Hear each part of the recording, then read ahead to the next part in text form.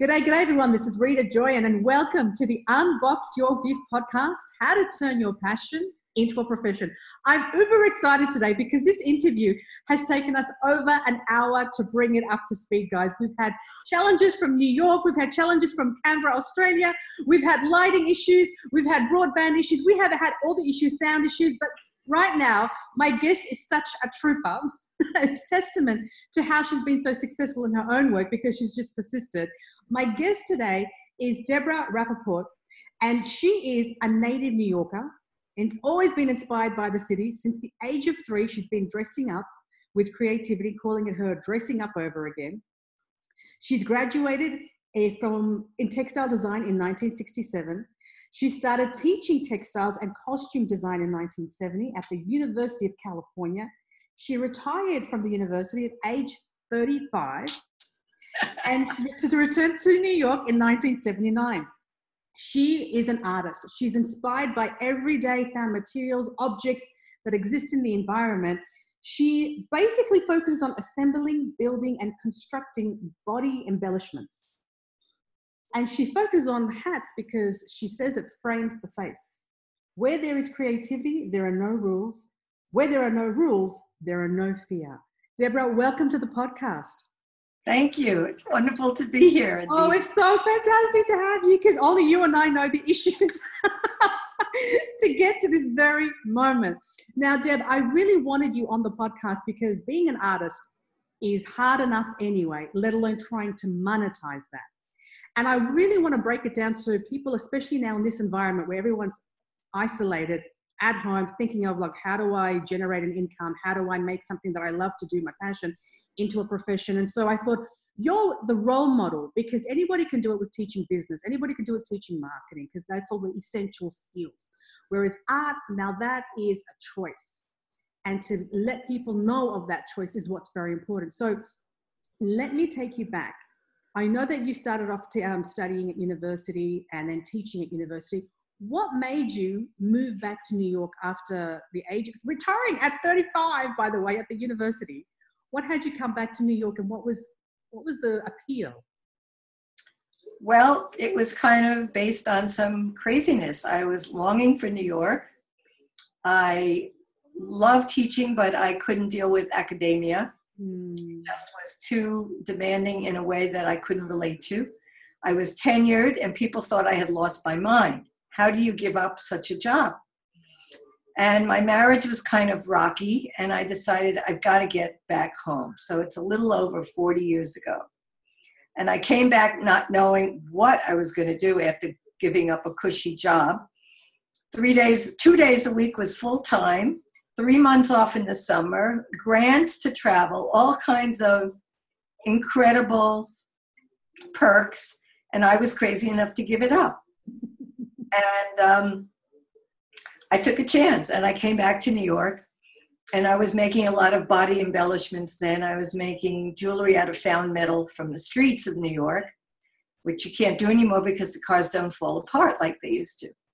And I was exhibiting them nationally, internationally, selling a few here and there, but not enough to make a living. And it's very hard to make a living on your art unless you become a really big name. And I'm fairly well known, but not enough to live off my art. So a friend of mine owned a gallery and I would show in her gallery, but her husband was in the textile industry.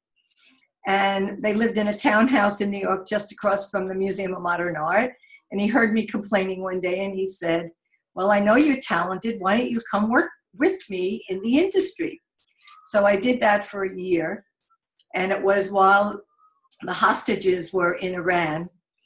And I felt like I was a hostage that year that I was working there because I didn't really know what I was doing. And I would dress up to go to work, go to the coffee machine, walk around with my cup of coffee. Everybody would look at what I was wearing and comment. And then I really should have gone home because I wasn't really doing much creative or important work. But he was good enough to hire me, kept me there for a year, and then I could prove to myself that I could hold a 9-to-5 job. But it's that wasn't my passion and that wasn't fulfilling me. So I had to take a risk. So I had a small catering business with my sister, who's also a professional designer. She's in the carpet and rug trade for the last 48 years. And we had a small catering business because we were into natural whole food, which was new back then. And we used to cater parties for galleries and the Crafts Museum and special things like that. And then finally, I went into the flower business with another friend of mine who was a textile artist. And I said, you look at it's color, it's texture, it's placement. She was a great horticulturist. She knew a lot about horticulturist. Yeah. And so I said, I'll leave that part up to Susan and we'll just design together. And we had a phenomenal business. We were considered the two old weird ladies in the flower market. Everybody laughed at us, loved us, laughed with us, because we wanted the most exotic, unusual things, even if they were half dead. Because, you know, our motto was, you know, it had to be very Baroque. If we started saving flowers, and when they died, we would paint the edges and we would call them altered aged instead of dead or dry flowers, because they were altered with age and they were magnificent. So that's how I survived for 16 years, plus teaching here. Yeah, we had the flower business for 16 years. And then finally, we couldn't handle it anymore. She was 12 years older than I was. She was already in her 60s. It's physical work. And you're early in the market, and you're schlepping all the time, and you're driving all over in our van. And she lived in New Jersey. Anyway, so to make a long story short, that's what I did for 16 years. And then I went into the healing arts. So I did reflexology and something called polarity and a few other oddball healing techniques. And that kept me going for a while. But all along, I was always making art, always making hats, always exhibiting. But it really is hand to mouth. And my motto is hand to mouth is better than 9 to 5. So I know how to be. Wow. Amazing. And I say, frugality is fun. What more do I need? That's the problem with our culture, overconsumption. That's why we are where we are. So I don't buy anything new. I don't buy anything retail. I don't buy anything fancy. I go to swap meets. I go to thrift shops. And thrift shops are a double whammy. I come out ahead and I make a donation to a cause. Absolutely, 100%. How did Extraordinary People, because there's a video show online called Extraordinary People, where they interview and they do videos on people who lead extraordinary lives like yourself, who makes art from just the general environment around you. Like you said, you don't purchase anything retail. How did they find out about you? I don't know that I'm on that. I never saw that. I'm on a lot of sites, but I don't know that one. Oh, they've just done they've done a mini document. Oh my God, you don't even know that. They've done a mini documentary on you, which is how I was able to find out about your work. And they basically, they show that they followed you around and how you pick up or you point to different, maybe. Yeah. Okay, one was on Reuters and one was for the New York Post. Yes, okay. So they may just have something different. Okay, I only noticed the New York Post article. Yeah. So how did they find out about you and your work? From my Instagram site, and I'm also part of the movement Advanced Style. Do you know about that? Which is very big in Australia. Ari Seth Cohen, who was living in New York then, started it 11 years ago. And I ran into him one day where he was working, and he was photographing older women. And he said, why do older women have to be invisible? He never picked up a camera in his life. And that day he forgot his camera, so he used somebody's iPhone. And then I whipped out my business card and I said, well, come on over, Ari. I'll dress up, I'll undress, and I'll even make you a vegetarian lunch. So he freaked out a little bit, and 5 days later he didn't call, so I called him. And he came over, we spent the day together shooting and filming. And then that turned into a wonderful friendship. And that's how I got into the movie Advanced Style, which is now 6 years old. Wow. And he's been in Australia a lot, mostly Sydney and Melbourne. And so there are a lot of women from there who are part of Advanced Style.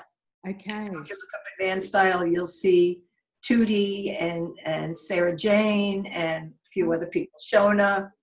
Fantastic.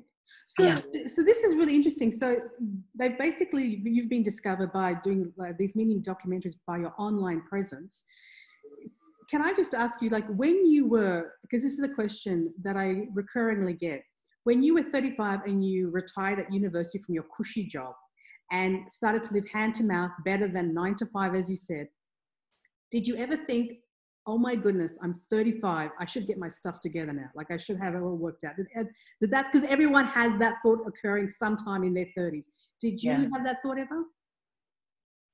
Well, I sort of did, but I think it came more from outside, that people were kind of imposing that on me.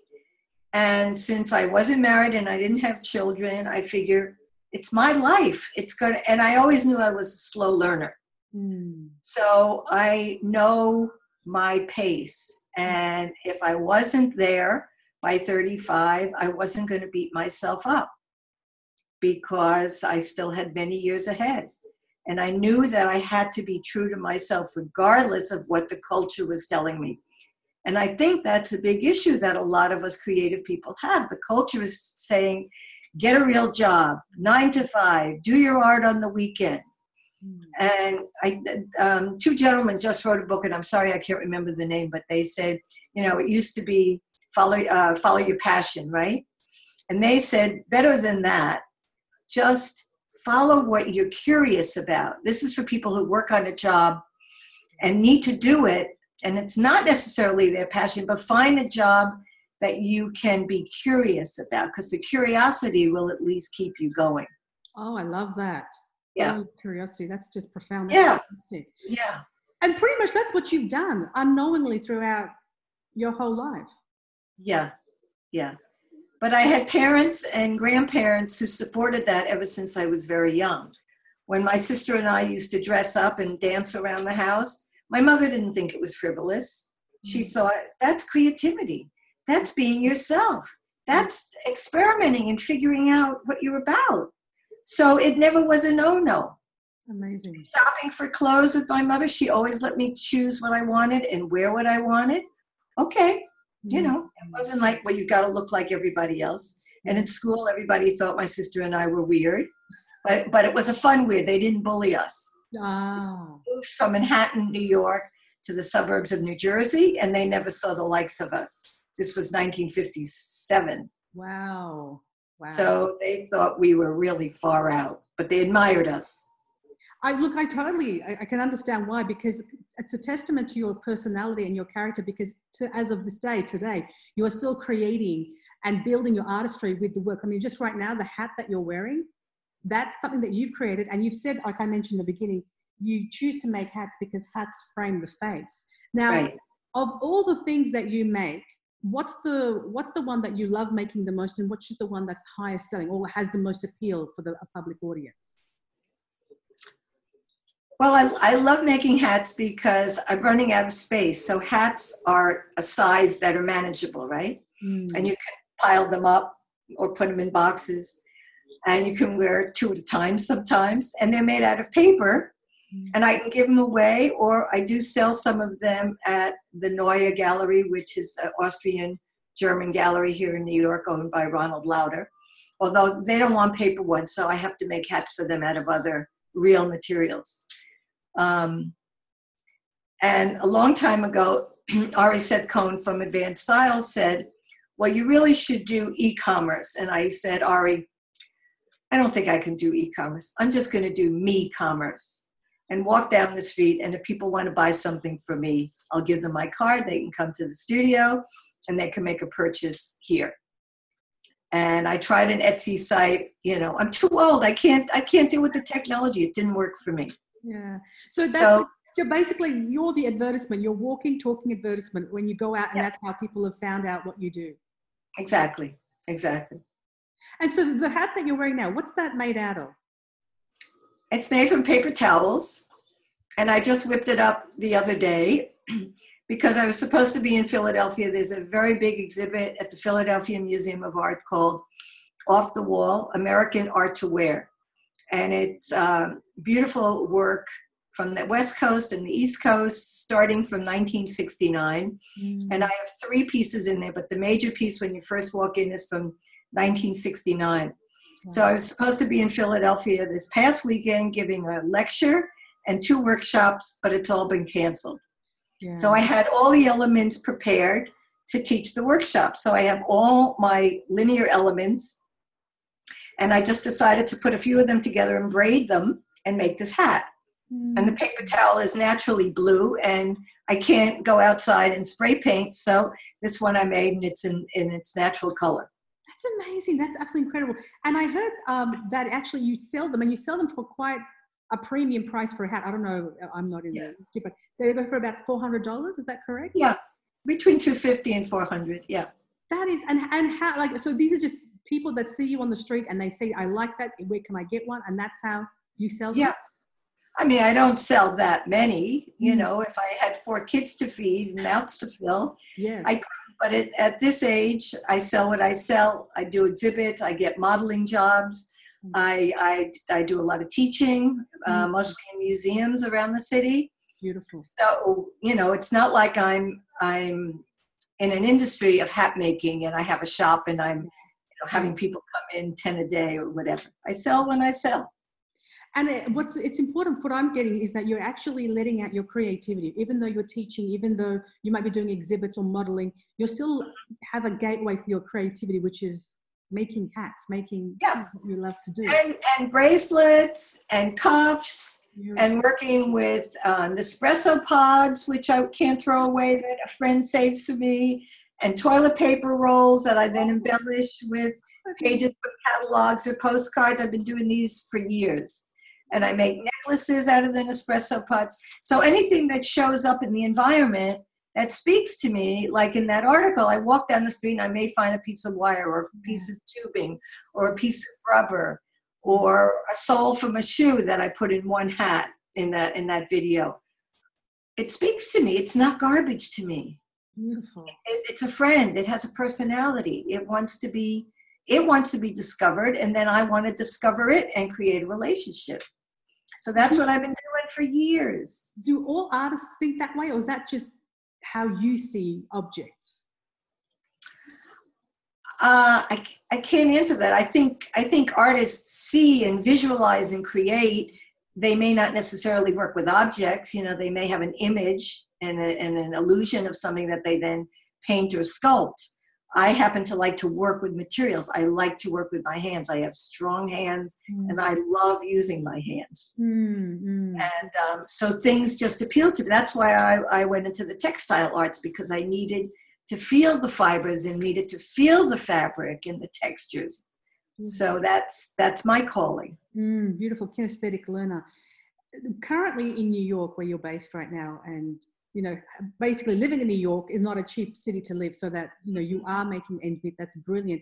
The current state of New York, the coronavirus, the isolation, you know, the craziness that's going on at the moment. How are you pivoting to accommodate this sudden change in the market? Well, I realize that it's a cosmic shift, and this has been happening for a long time. And the indication is the global warming and the fires and the polluted oceans. And so I'm just really taking time out. I am sleeping a lot. I know that the body needs to adjust for the shift energetically. I'm cooking a lot, healthy, wonderful food, soups and beans and grains and salads, and connecting to friends. I'm not really posting fashion or style things. I'm just not in the mood to go there. I rather post things that are inspirational. So I'm listening to inspirational, spiritual videos, listening to a lot of music on YouTube, and a lot of George Carlin, the comedian, who, even after all these years, is so relevant and just has me rolling on the floor. I recommend George Carlin. George Carlin, I'm going to write that down. Yeah, and he does not hold back, and just unbelievably relevant, even though he's been dead, about a decade or so? I can't remember. Okay. What about your work? Is that going to take a hit in any way, do you think? Like, how would you be able to financially survive these times? Well, I don't really have anything special or ongoing. I just came back from a month in Greece because I had a big show at the Elias La Luna's jewelry museum there. And the museum had to close like the week we left. We were there till the end of February. The show opened the 12th of February, and the museum is now closed. And then I taught 2 workshops there. And as far as income, it's not really a problem. I'm 75 years old. I'm on Social Security. I have a savings. You know, I did some important jobs last year, so I'm getting a tax return. So I'm fine. And we also live in a place called Westbeth, which is the oldest, largest artist residence in the country and possibly the world. And it's subsidized. And my partner has been here since 1974. The place opened 50 years ago this year, and we were supposed to have big celebrations, but it's going to have to be postponed. So we are very lucky because we live in the best part of New York, the West Village, near the High Line, near the Whitney Museum, near the river, and our rent is subsidized. So we are extremely lucky because rents can be out of sight in New York. Oh, I've heard. Yes, I've absolutely heard. That's what you get for living in a city like New York, just the skyrocketing standard of living. But obviously you've lived there for so long, you've been able to maneuver around and find. But what I'm hearing, you know, what's really interesting to me, from where I sit and where I see things, it's all about, I don't know if you're familiar with the vocabulary of hustling all the time. You know, you've got to keep working, keep striving, keep going for it, and go, go, go. When I'm speaking to you, Deb, I don't get that feeling that you are the traditional of what is now considered a hustler. I mean, you do hustle, but you're not like frantically going for gold. No, never. That's why my philosophy is hand to mouth is better than 9 to 5. I'd rather have a peaceful, creative, simple life. Because what do I need? I don't need 5 cars and an airplane and a summer house.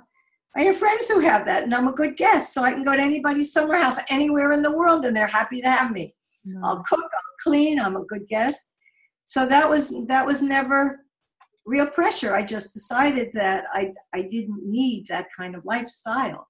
And again, being that I've been back in New York for 40 years, you know, if you live in a place long enough, your rent gets stabilized. So we're very lucky. It's the young ones who are just getting here that have to pay $3,000-$4,000 for a studio or a 1-bedroom apartment.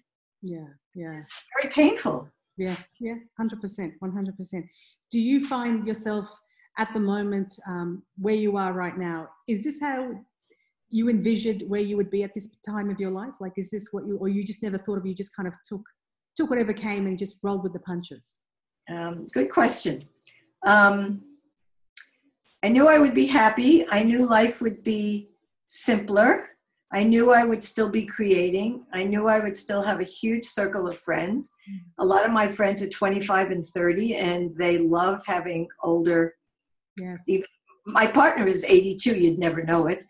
And the young ones just adore us. Yes. So, and the mere fact that I had this big, exquisite show in Athens, Greece, I didn't anticipate it. It just kind of fell in my lap because I'm relaxed. I do what I love. And I think if you're true to yourself, that's what holds up over the decades. What does that mean to you, being true to yourself, Deb? What does that mean to you? Just really going inside and knowing who you are. I have a mantra called the 4 T's, okay? And the first T is truth. And we all know our truth, but it's very, very deep down. So if we're quiet and still and we go there, then I can remember when I was 3 years old and I remember who I really was and what did I love to do. And that's the true me. I still act like a 3-year-old. I mean, look at me. And then the second T is trust. It's too easy to find that truth and distrust it, to judge it, to pick it apart. So we have to trust that that truth is really there. And then we have to be tolerant. So we have to tolerate that. And then we have to wrap it all in tenderness and then put it out there in the world and then give everybody else the space to do their 4 T's. Wow. And it's beautiful when you say tenderness, Deb. When you say tenderness, at what point should an artist, and this is for anyone who is a non-artist, so myself included, at what point do you think someone should think, I should give up on something, this is not my truth, versus I should just persist because maybe there will be a light at the end of the tunnel? What in your experience tells someone to keep going or to just quit it because it's not going anywhere? Well, I think you can feel it inside, and it may be that you're working on something and it's agonizing and there's angst, but maybe a turn in the road would take you slightly down a different path. You know, maybe you're painting and somehow you're not adoring 2 dimensions. So then you start maybe working with clay or wood or something because 3 dimensions works for you. Or maybe you become a chef. Maybe food is what you want to manipulate. So who's to say where the creative process can take us? So, but only we can listen to ourselves, but we have to take the time to listen. Our culture doesn't really support that. Everybody is so busy rushing and success and stress. I mean, the doctors say the biggest sickness right now in our culture is stress and sleeplessness. And what's the sleeplessness? It's based on stress. People can't sleep. And if the body doesn't get a chance to rest, I mean, we live on a planet of polarities, and our body is polarity. So we have to exercise and sleep. We have to eat and fast, up, down, male, female, black, white. We can't go all the time. It's just not possible. Yeah. You need at least 8 hours of sleep. And so you've always had your 8 hours, you've always strived for your 8 hours sleep? I take after my father. I can sleep anywhere at any time. Stan, my partner, always says you're going to live to be 110 because you could sleep anywhere. Oh, that's beautiful. That's actually beautiful. Is your partner also Stan? Is he an artist? He's a songwriter. He's a composer, right? He writes incredibly passionate and uplifting spiritual songs. Beautiful, beautiful. Well, I can see how that's working because you both are artists, like in your own medium. So what's really interesting, what really stands out to me, Deb, is that throughout your life, you've actually been able to manipulate the area that you're working towards. And what I'm finding is that the fact that your parents were able to accommodate you and be able to support you in your creativity when you're young, it sounds to me that you never went into panic mode. Because when I interview people, when I speak to people, panic mode sets in because we've been taught to go to a traditional route of school, university, then get a good job, then get a good mortgage, then get married and have kids, and maybe 1 or 2 holidays, and then maybe there you go. Right, that brings up. Yeah. And I see that's really interesting that it brings up such a vast emotion for you, because that's not a journey that you wanted to take. Yet there are people who exactly want to be in your situation and want to turn away from that journey, but can't because they've been conditioned that this traditional route is somehow the most secure route. I mean, do you have people coming and saying that to you? Do you have people? Yes. What advice would you give to that? Well, again, you have to trust yourself. You have to not be a big consumer. You have to learn to live with less, because there's so much that's available that's free. Not that you have to be a pauper, but how much do we need to surround ourselves with fancy goods and things. There was one time while I was in college that I panicked because I was having a really hard time. I was in art school and I hadn't gone to an art high school, so I felt totally inferior. And I would call my mother all the time and I would cry. So my mother would say, well, then quit. You can always come home and go to the Peace Corps. And the minute she would give me permission to quit, I'd say, oh no, I'm not going to quit. But she knew exactly how to not say, don't you dare think about failing out or quitting. Don't you dare. So there wasn't that energy there that I had to perform. I was given space to be human. And if I had feet of clay, then that was okay. Sooner or later, I'd find a way to pick myself up and start all over again. And just like when I came back to New York and I had no idea what I was going to do, and even though I was making art and I was showing, I couldn't make a living. So that's when I had to bite the bullet and either come up with a business plan or then first go and work in the textile industry for a year. Wow. So there are plenty of businesses where you can use your creative talent, and it may not be in making the art you want, but again, I cooked food and had a catering business. I had a flower business and other things like that. I was a community chef, and I cooked for CSA, which is Community Supported Agriculture. For you go to a place and the farms send in food that's packaged that people buy shares, and I would show up at that place and I would just take whatever was available and do a little cooking thing. Yeah, beautiful. And it was a lot, because it's like making art. Yes, yes. Did you ever get caught up with this thing of, I need to make $1 million business. I need to go and be really significant or really successful or really famous on this. And if you're not, because you're in New York, I mean, it's surrounding you. I mean, if anywhere it's going to be, I mean, I'm in Canberra, for goodness sake. I'm away from that. I'm there on social media with it. But when you're living within the breadth of that, in the radius of where you live, that's different. How do you detach from the pull of all of that? I just know my guts. I'm a Cancerian, and my energy is here.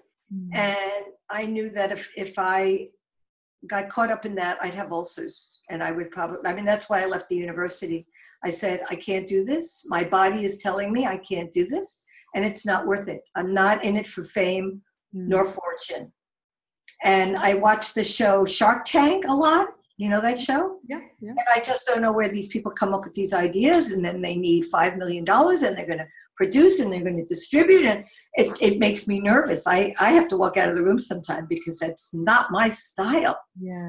One of a kind, one at a time, slow. I say I'm as low tech as you could get. I use glue, paper, and found materials. Wow. Doesn't get better than that. Beautiful. There's no angst. Like I said, where there's creativity, there are no rules. Where there are no rules, there is no fear. So that's what I live by. Oh, I love that. I absolutely love that. Is there anything that you would want people to know about you that isn't out there in the public? Well, I always like to talk about aging, since I'm part of Advanced Style. And whenever I speak to younger groups, I say, you know, we think we're invincible, but I think maintaining your health is very important. I was brought up as a vegetarian since the late 40s. People couldn't even spell the word back then. That's why we also were looked at as weird at school when we would bring these very interesting lunches. So I think by the time you're 40, you better start looking at where you're going, because if by the time you're 60, if you've got illness, it's very hard to turn it around.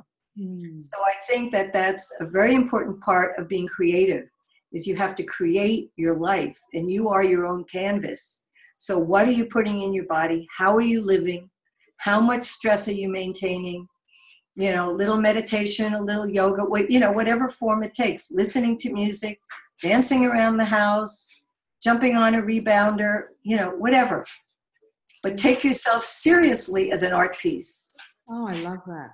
Gee, I love that. Gee. Do you ever talk on philosophy and, you know, have debates or conversations on philosophy? I think it would be just absolutely good at a dinner party to just talk about these kind of I'm just curious. Do you talk about philosophy? Well, this is my philosophy. What more can I talk about? You know? I love it. I absolutely love it. Okay. I mean, that's who I am, so that's all I can talk about. Like they say, you know, every time somebody writes something, a book or an essay, it's autobiographical, right? Because that's all we know is our own experience. You know, I mean, I can read Shakespeare, I can read Plato and all that, but then it still comes back to me. How do I identify with that, and how do I apply that to my life to make my life richer, right? Love it, love it. You know, when you mentioned before aging, there's something that you wanted to speak to. I also find that people who reach their even mid-30s, 40s, 50s, and 60s, 70s, they find that they've my time has passed. Yeah. How on earth do you just shake someone up? Because you have no idea when your time is passed. You could live to 110. Right. And you have so much life, and that's not fair to anyone else that you would say such a thing, because really you're taking away from the gift that you still have to give. Yeah. Well, when Ari Seth Cohen started Advanced Style, he was in his middle 20s. And when he started photographing us women, we get emails that were unbelievable. I'm 25 and I feel my life is over. I have one wrinkle over here. What am I going to do? And then they started seeing us. One of Ari's very special women Ilona just turned 100 2 days on the 27th, 4 days ago, 3 days. Yeah. And she is unbelievable. She's still writing books and still painting and walking on the beach. And she is an incredible role model, and healthy and smart, and grew up in Europe during the war, but she has stories to tell, and she's the most positive person. And that's a lot of it, being positive and having an attitude of gratitude. So when young people start worrying about it, I say, you know, just be passionate about what you're doing. I mean, why are you worried at 25? You've got possibly another 75 years ahead of you. Yes, yes. How are you going to use it properly? Is there such thing as being old, Deb? Sorry? Is there such thing as saying or identifying yourself as being old in the traditional sense? I don't feel that way. Sometimes I did a couple articles for a British newspaper, and they try to call me granny and pensioner. And I missed that. And when they called me granny, I said, I have no children. I have no grandchildren. I am not a granny. I do not identify with that. I have no idea what that is supposed to feel like.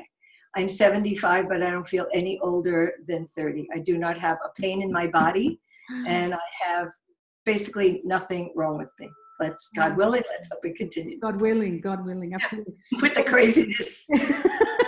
So you attribute all your health with eating your diet, vegetarian diet, and then exercising where you can. Is that right? Yeah. And attitude. No. Following your dream, following what you love. You know, I don't care if you work on Wall Street and you make $1 million. If you're miserable, that's not going to be good for your health, ultimately, right? Absolutely. Then you've got to smoke and drink to find happiness, but it's the stress on the body that's the worst. The mental stress and the emotional stress. Without a doubt. Okay, love that.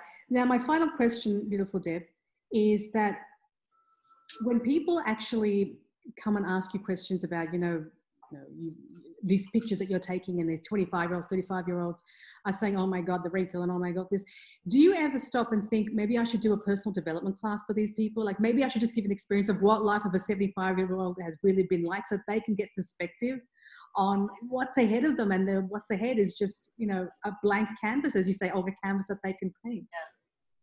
Well, people have said I should do a book, I should do, podcasts. Yeah. I would need a helper to help me do that, because I don't want to deal with all the technical stuff. Mm-hmm. I'm happy to have 10, 20 young women in the apartment over tea and wine and talk and have an exchange, but I just don't want to deal with any more technology at this age. Yeah. I can do it, but it's stressful to me. You see what we went through in the hour, but the stress was on you because I wasn't the initiator. So, audience, we went through a lot to get this interview. Like literally, poor Deb has been such a trip. It's night outside. We started when it was daylight, and it's now nighttime. You can see. But that strengthens our friendship, right? That's 100%. 100%. Well, I just want to say thank you so much for your time, Deb. You really are a testament, a role model of what it feels like, what it can be like to live your passion without trying to just kill yourself trying to do it, without trying to prove a point to anyone, but just try to make yourself an expression of what you can give to the world. Because the expression goes, God has given us all a gift, and what we do with that gift is our gift back. And you're really a true example of that, because you've just really just taken and led with your, as you said, your curiosity, which is just profound. And I think what's going on now is biblical, this crisis that we're in. And this is really time for us to slow down. That's the most important thing right now, is not to push through this. This is the lesson we're supposed to learn right now. 100%. In fact, this is what's really interesting, Deb. I was calling a friend probably about last week. I called a friend, and I just out of the blue, just to say how she was. And she's quite a strong friend, never needs a kind of chat. But I just called just to see, because I can't go anywhere. Yeah. And she actually cried on the phone because she said, I really needed this. And I didn't do anything other than just to say hi, because I had the time, because I wasn't going out anywhere. Yeah. And I felt so sad that that's really what God is trying to get us to focus on. You lunar morons, like Just stop, because what's out there isn't going to feed you from what's around you, what's inside. And what you just said, like this is like it's been boiling up. Somebody yesterday, and again, I forget her name, but she has a podcast on public radio, but she said, these tools, the phones, the iPads, the computers have become taskmasters. She said, if I put my phone down, I say, oh my God, I'm supposed to be on Twitter. She says, this is a taskmaster when they're supposed to just be a tool. So we become so attached to it. It's the greatest addiction there is right now. I'm just as bad with my phone. I only got an iPhone about a year ago. I had a flip phone up until then. And, you know, what did I need it for? Nobody called me. And I'm just as bad. I walk around with it around the house in my hand. And if I'm cooking, it's in my apron, you know. It's absolute lunacy, but this is the time.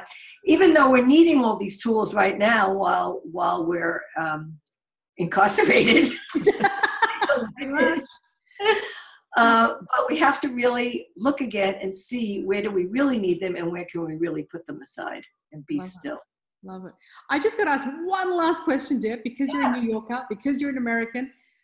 Do you think, other than the fact that this is very much from God to say, calm down, slow down, and just watch yourself, do you think this whole coronavirus thing, and it's the first time I'm asking this question, this whole coronavirus thing is something that has been orchestrated, man-made, or do you think it was just something from natural? I mean, what does your gut say to you? I don't think it's man-made. I don't think it's a conspiracy. I just think it's the universe telling us it's time to wake up. You know, it's almost biblical. And it's happening at Easter and Passover. It's very interesting to me. Yeah, the timing of it. Yes. You know, we have no idea when it's really going to be over and whether it's going to come back again.